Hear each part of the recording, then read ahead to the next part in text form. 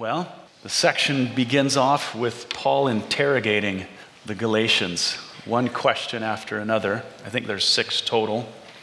And the questions have to be answered if we are to comprehend this argument that Paul is making for the gospel. And by argument, we do not mean a dispute. We don't mean ungodly bantering. As an argument, he's making a logical case, a biblical case for the nature of the gospel. And he's bringing these questions to them so that they will think both logically and biblically, something of which they have not been doing. Each question is basically one thing versus another. Verse 2 has works of the law versus the hearing of faith. Verse 3 has the Spirit versus the flesh. Whereas Chuck Smith would say it's perspiration versus inspiration.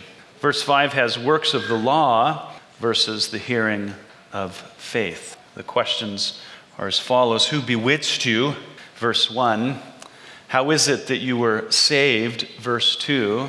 How is it that you're actually being sanctified? Verse 3. And how is it that you acquired the gifts of the Spirit? Verse 5. Let's return to verse 1 and we'll look at this first question. O foolish Galatians, who has bewitched you that you should not obey the truth, before whose eyes Jesus Christ was clearly portrayed among you as crucified? Portrayed is kind of the same idea as a billboard. Jesus, his crucifixion was as if it was placed on a billboard for all to see, for everyone to know. Interesting. But Paul says, O foolish Galatians. Now, sparing people's feelings at this point is not Paul's concern, is it? I don't even know what would happen to me if I opened a letter like that or a sermon. Probably wouldn't go well. But, he's not being insulting, but now really is the time for directness because of the nature of the situation, the trouble that they're in. And so being foolish, it did not mean that they were stupid. That's not what the word means. It means that they were not thinking as they should have been thinking concerning the truth of the gospel. Okay? It was bad thinking. It wasn't biblical thinking. And the truth of the gospel is the very thing that's at stake. Now, this has already been mentioned a number of times up to this point, and that is the issue, the danger. In chapter 1, 6, and 7, just as a reminder, Paul accused the Galatians of turning away from God, who had called them into the grace of Christ, and they were turning, he said, to a perverted or a false gospel. It's verses 6 and 7. Here, he says they were not obeying the truth, that is, as it relates to the gospel, the gospel of Christ, his death and resurrection. Just as in chapter 2, verse 14, Peter was not being straightforward about the truth of the gospel when he was influencing people to keep the law in order to be good Christians. It wasn't being straightforward. And, the keeping of the law was exactly what the Galatians were doing. That's why this letter has been written. They thought that by keeping the law, that would be the thing that made them good Christians. They confused that for how it is that a Christ follower should live. But Paul says that all of that, he says, is actually a departure from God.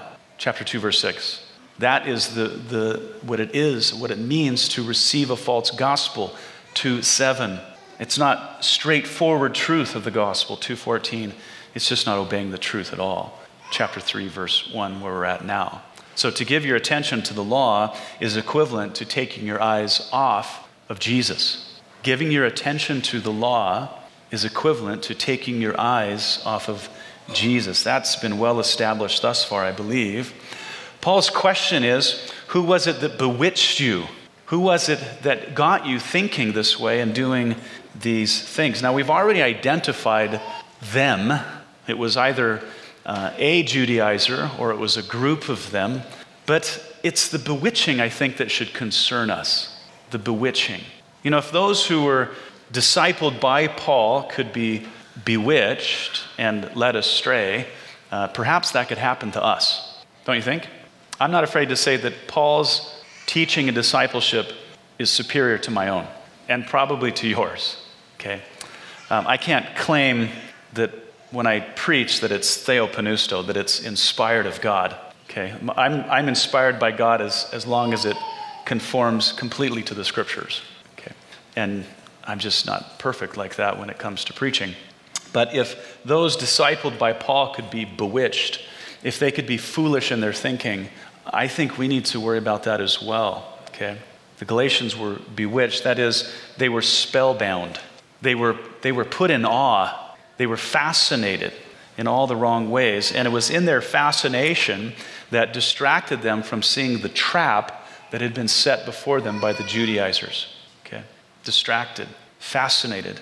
And so whoever this Judaizer was, he was no slouch in his powers of persuasion. He was able to twist and pervert the meaning of the gospel without the Galatians being alarmed by it. It's kind of the idea of sleight of hand, okay? Distract your eyes over here so that you don't see what this hand is doing.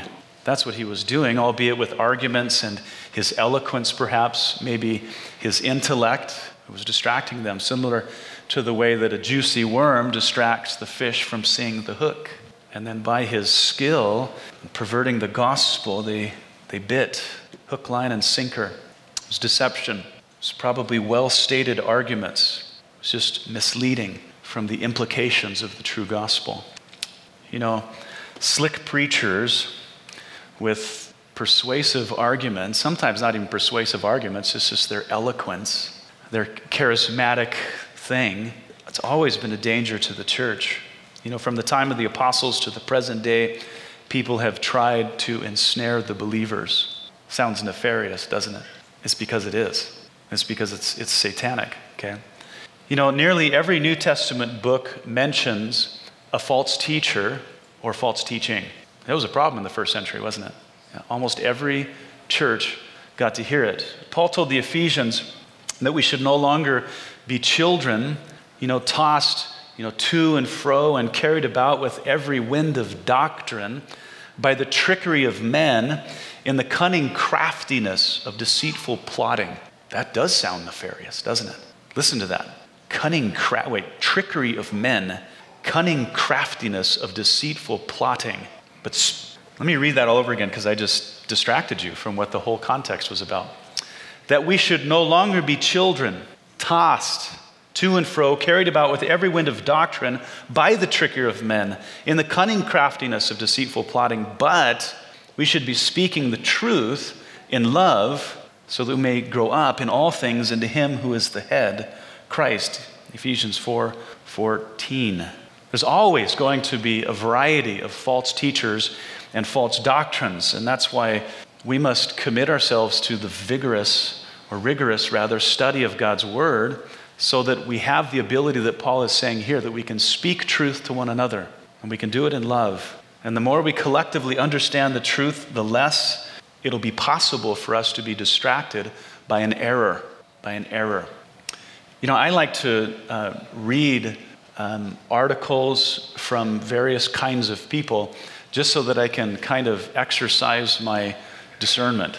Because, there are atheists and agnostics and heretics within the church, and they're very polished in the way that they speak, the arguments they make. And I like to read them just to exercise my senses in that regard, okay? And identify the error in the logic, the error in their understanding of the scriptures, so that when I encounter it in the real world, I could go, there it is right there. They're a fraud. They're a false teacher. The doctrine that they're presenting is deceptive. It's misleading. It's dangerous. Okay. Yet Paul charged Timothy to commit himself to the teaching of the Word of God, because the time would come when some in the church would no longer tolerate sound teaching. The word there for sound is a medical term. It means that which brings wholeness. They won't tolerate sound teaching, but according to their own desires, because they have itching ears, they'll heap up for themselves teachers and turn their ears away from the truth and be turned aside to fables. That is, a fable is something that's just not true. It's false. That's 2 Timothy 4:3. So what's interesting, false teachers and their false teaching, they abounded in the first century, but nothing compared to our present day. Nothing compared to the present day. It's everywhere.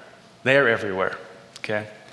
The author of Hebrews warns us of the same thing. He says, do not be carried about with various strange doctrines, for it is good that the heart be established by grace. Hebrews 13:9. And that's the issue here in Galatia. The Galatians were getting their attention drawn away from the grace of God in the gospel and onto something that is really the antithesis of grace. This obeying the law and putting forth self-effort. You remember in Paul's closing statements in chapter 2, which of course leads into this chapter, he said, I have been crucified with Christ. It is no longer I who live, but Christ lives in me. And the life which I now live in the flesh, I live by faith in the Son of God, who loved me and gave himself for me. I do not set aside the grace of God, for if righteousness comes through the law, then Christ died in vain. This is all of the truth that the Galatians have been distracted from. Christ now lives in the believer, and he's there to empower us for righteous living. As Paul said, now that I'm saved by faith, I live by faith. Now that I'm saved by faith, I live by faith. That's the argument he's going to make for them now. Verse 2, he says, this only I want to learn from you. Did you receive the Spirit by the works of the law or by the hearing of faith? So Paul's question, how did you receive the Spirit? I think we need to answer another question first. What does it mean to receive the Spirit? What does that mean? Well, by receiving the Spirit, he's referring to the work of the Holy Spirit in salvation. He's talking about how it all began. How did your walk with Christ begin? And we know from the scriptures, the moment someone trusts in Jesus for salvation, the Holy Spirit is received and the miracle of salvation occurs. There can be no salvation, regeneration, without the indwelling of the Spirit. Until you receive him, you are not born again. You're not saved. We're saved as a result of his indwelling. So Paul's question is this: how was it that you received the Holy Spirit for salvation? How did that happen? Think back, he's saying. How did that occur? Did you receive the Holy Spirit for salvation because you kept the law? We know the answer to that, right? Of course not. Of course not. If that was how someone got saved, no one in this room would be saved. And if obeying the law for salvation is required, there's no one in this room that could be saved. It's not impossible. No man has kept the law but Jesus. And even if you started keeping the law perfectly from this day forward, it would be too late because you'd have to give an account for all of your past disobedience to the law, for which the consequences is what? It's death. That's right. Future obedience does not forgive past rebellion. But thankfully, obedience to the law has nothing to do with receiving the Holy Spirit for salvation. So the Galatians had to admit that they did not receive the Spirit by their obedience to the law, but it was purely by the hearing of faith. Now, the hearing of faith has to do with believing the message of the gospel. Faith comes by what? You guys know your Bible. Romans 10:17, faith comes by hearing the gospel. Okay. The Galatians heard the gospel. They believed the gospel. They received the Holy Spirit, and they were saved. That's just so sweet and simple, isn't it? I believed, and I was saved. The very instant they believed, they received the Holy Spirit. It had nothing to do with the law. Well, this begs the question, if it was by faith alone that they received the Spirit, if it all began with faith, verse 3, are you so foolish? Having begun in the Spirit, are you now being made perfect by the flesh? It's very logical, isn't it? How it started here, and it progresses this way. Okay? Are you so foolish? Having begun in the Spirit, are you now being made perfect by the flesh? Now, the question, of course, brings us back to Paul's main point. You know, there really is no dispute over how someone is initially saved. We're saved by grace through faith. Paul's argument here is about how someone lives for God after salvation. After salvation. This passage is not talking about how we begin our life with Jesus, but how we live the rest of our life for Jesus. Continuing on. How do we continue on? You know, the beginning of the Christian life is an event. Salvation, it's an event. But what follows for the rest of our life is called sanctification. Salvation is a one-time event. It happened in the past. It's It's all done, we're saved, but sanctification is an ongoing experience. It's a spiritual process with the goal of moral perfection. Now, not in this life, okay? Not in this life. But that's the goal. Sanctification is the work of the Spirit in the believer's life, and his work, his objective is to make us more like Jesus, who is perfect, okay? So is the process of sanctification a work of the Spirit, as salvation was, or is it a work of the flesh? That's the question here. By the flesh, Paul is referring to their efforts to keep the law. Keeping the law is a work of the flesh. It's something you do and something you'll either be rewarded for or condemned for. But either way, it's on you. If you have any success, you'll get the credit for it. And God loves to share his glory. So the question is this: are you being sanctified by the Holy Spirit, or are you being sanctified by your commitment and obedience to the law? He says, you began in the Spirit, whom you received by faith. Are you so foolish to think that you will be perfected or sanctified by your obedience to the law? Now, the concept of perfection has to do with completion. It's talking about a finished product. Maybe you remember Paul told the Philippians, he says, I'm confident of this very thing, that he who has begun a good work in you will complete it until the day of Jesus Christ. Philippians 1:6. The word complete in Philippians is the same Greek word that's here in Galatians for perfection. And they're both talking about the exact same thing. Now, in the Philippians passage, the question for you is, who is it that began the work, and who is it that will complete the work? It's the Lord, is it not? It's the Lord, yeah. And in Galatians 3:3, it's the Lord. It's the Lord. And how much of it occurred by keeping the law? None of it. The Lord is both Savior and he is sanctifier. 2 Corinthians 3:18. The Spirit of God is conforming us to the image of Christ. It's by him. It's by him. Therefore, the Christian life begins when we receive the Spirit by faith, and the Christian life continues or is lived in the Spirit as we walk by faith. That's Christianity in a nutshell, and that's pretty simple.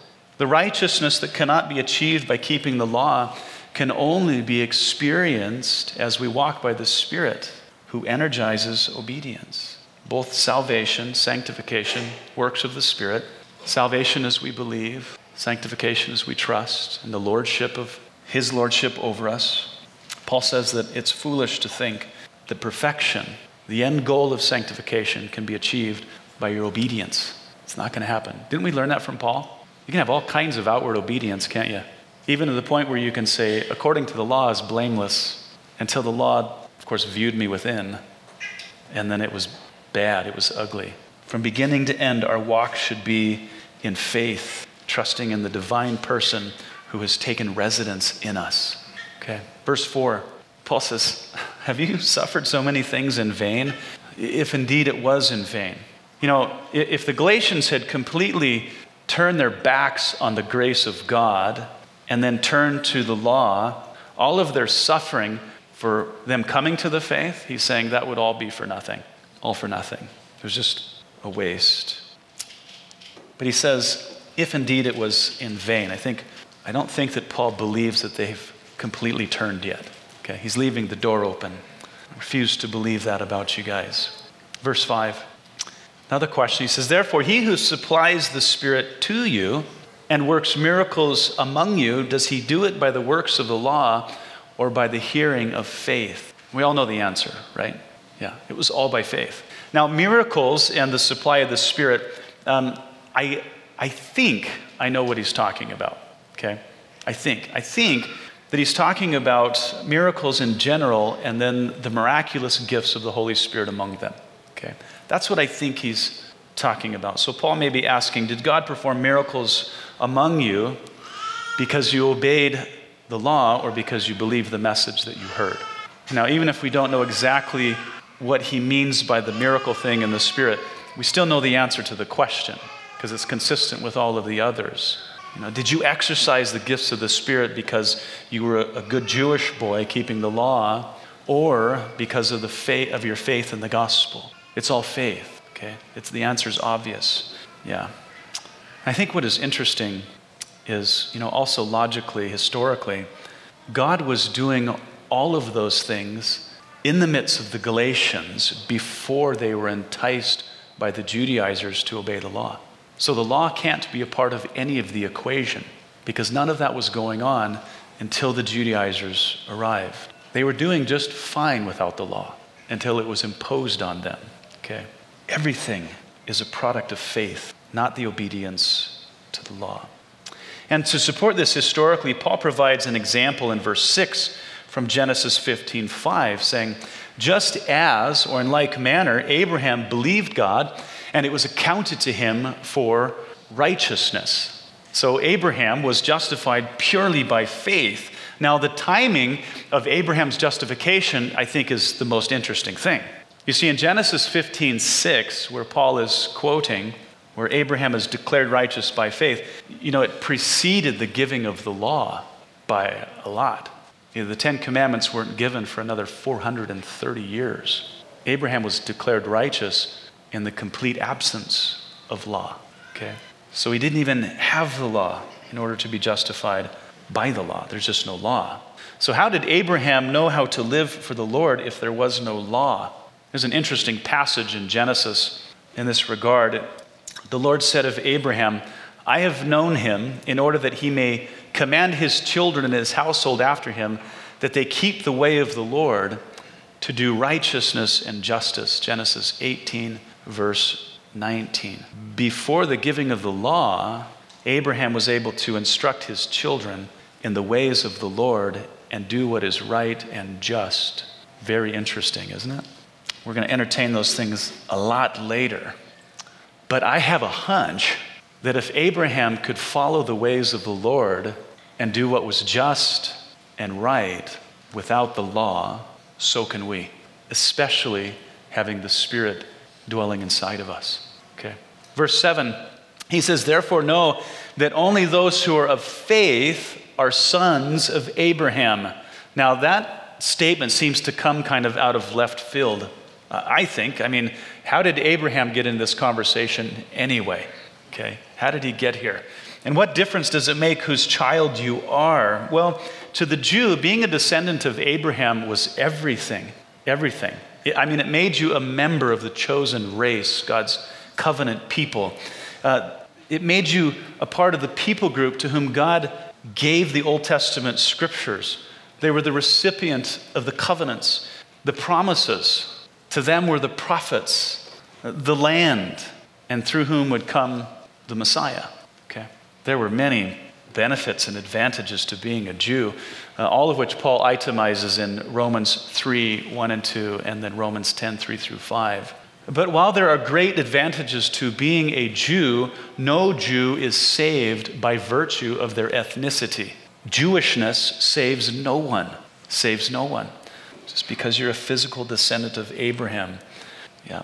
They are only the children of Abraham by blood. They're not necessarily his children by virtue of believing. Okay? They're not necessarily his children in a figurative sense by virtue of believing as he did. Okay? Now, I've heard Christians in ignorance say that Jews, they're saved simply because they're Jewish. Okay? It's crazy. You remember Peter, he was actually speaking to Jews and he said, there is no other name given under heaven by which we must be saved. Yeah, Acts 4:12. So by that statement, Peter condemns all unbelieving Jews. They're in the same category as a pagan. Okay, there's no salvation for anyone apart from Jesus. Now, Paul has probably mentioned Abraham because the Judaizers, most likely, were holding their physical relationship to Abraham over them. We're superior to you. And therefore, you should probably listen to us. We're his children by virtue of pedigree. You guys are Gentiles. You guys are Gentiles. You have no physical relation to Abraham, who is the father of the chosen people, the chosen. But there is a way for you to be related to Abraham in a sense, so that you can enjoy at least some of those benefits. You'll have to be circumcised and obey the law of Moses. That should have been the first indication. The mention of circumcision as an adult, discussion is over. Okay?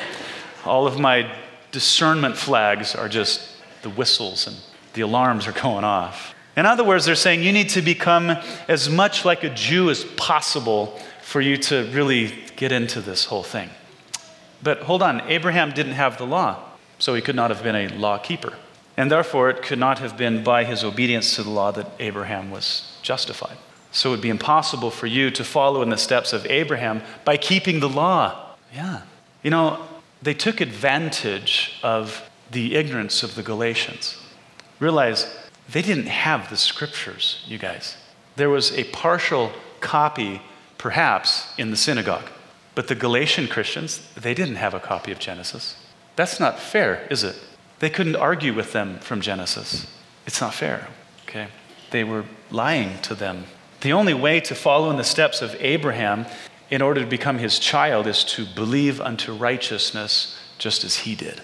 That's the only way. And therefore, only those who are of faith, Paul says, are sons of Abraham in a salvific sense. Don't be intimidated by those people, okay? Don't let them hold their pedigree over you.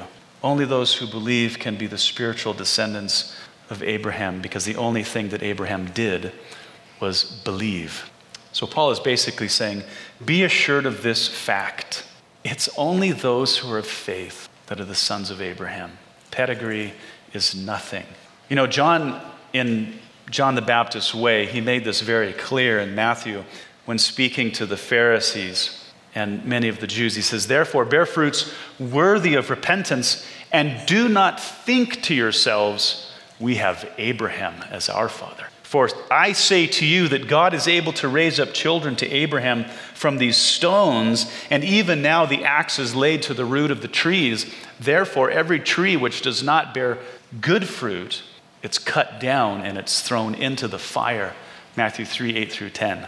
That'd have been a nice verse to throw at the Judaizers, huh? You have Abraham as your father. Who cares? I've got an axe. Faith is everything. Verse 8, and the scripture, foreseeing that God would justify the Gentiles by faith, preached the gospel to Abraham beforehand, saying, in you all the nations shall be blessed. They'll be blessed. The promise of good news was first spoken to Abraham in Genesis 12:3. It's repeated a number of times after this. Our English translation says that God preached the gospel to Abraham, which is true, but it wasn't the gospel in its fullest sense as we know it today. The word gospel simply means the announcement of good news. God gave Abraham good news, that salvation would not be confined to one people group. It would be spread to everyone. God would bless all nations of the earth as a result of God choosing Abraham. Okay. Was it special to be chosen by God? Yeah. But he chose God for the blessing of all, something the Judaizers missed in Genesis. The gospel. Certainly Abraham didn't understand all that was implied in this gospel. He just knew that the earth was going to be blessed because of him, the people. Verse 9. So then those who are of faith are blessed with believing Abraham. I love that. Those who are of faith are blessed with, we could say, Abraham who had faith. Those who are blessed are the ones that believe as Abraham believed. Okay, it's really the same in the original language. But the statement is held in opposition to what the Judaizers were saying. They were saying that only law keepers would be blessed with Abraham. Only law keepers will be benefited. But Abraham wasn't a law keeper. He was just a believer. Don't you love how simple that is? He was not a law keeper. He had no law to keep. He was just a believer. He was following the Lord by faith. You know, in Hebrews 11 says that he lived his life by faith. He obeyed by faith. So we are blessed with believing Abraham by believing like Abraham. All the benefits enjoyed by him were the result of his faith. So in like manner, any benefit that we enjoy is going to be a result of faith. As we started, I said law keeping will only draw your attention away from Jesus and onto you what you accomplish in your own strength, which is the opposite of faith. And by it, Paul is saying there is no blessing. There's actually a curse, which is everything that follows in the next section. Cursed is the man that does not continue in everything that's written in the law. We'll get into that in, I guess it's 3 weeks from now. Okay. So please read ahead. Feel the weight of the curse. Until then, let's keep to the simplicity of walking by faith and enjoying the benefits of faith. Amen? Go ahead and stand up, and I'll pray with you. We have 1.5 chapters left of arguing, and then I assure you we'll get into the practical application. Let's pray. Well, Lord Jesus, whether it's the 10 Commandments, whether it's another set of rules, religious regulations, a checklist, things that we love to attach ourselves to, it's a distraction. Lord, I pray that you would help us to understand by faith that when we walk in the Spirit, we will generate more holiness than could ever be generated by walking according to the law. The Holy Spirit is holy, and if we're under his lordship, we're going to be holy. So Lord, remind us of the simplicity of the gospel, to believe, to simply trust, to rely upon you, and to not get distracted, Lord. Lord, we thank you for your grace. Just help us to continue to be good students of grace, as Paul says in Titus 2, that we might shun evil and walk in truth, Lord, and then look forward with excitement to your coming. So Lord, we love you. Lord, I thank you for my church family, and I pray that day by day they could just learn to walk accordingly and experience the blessing of it and give you glory for it. In Jesus' name, amen.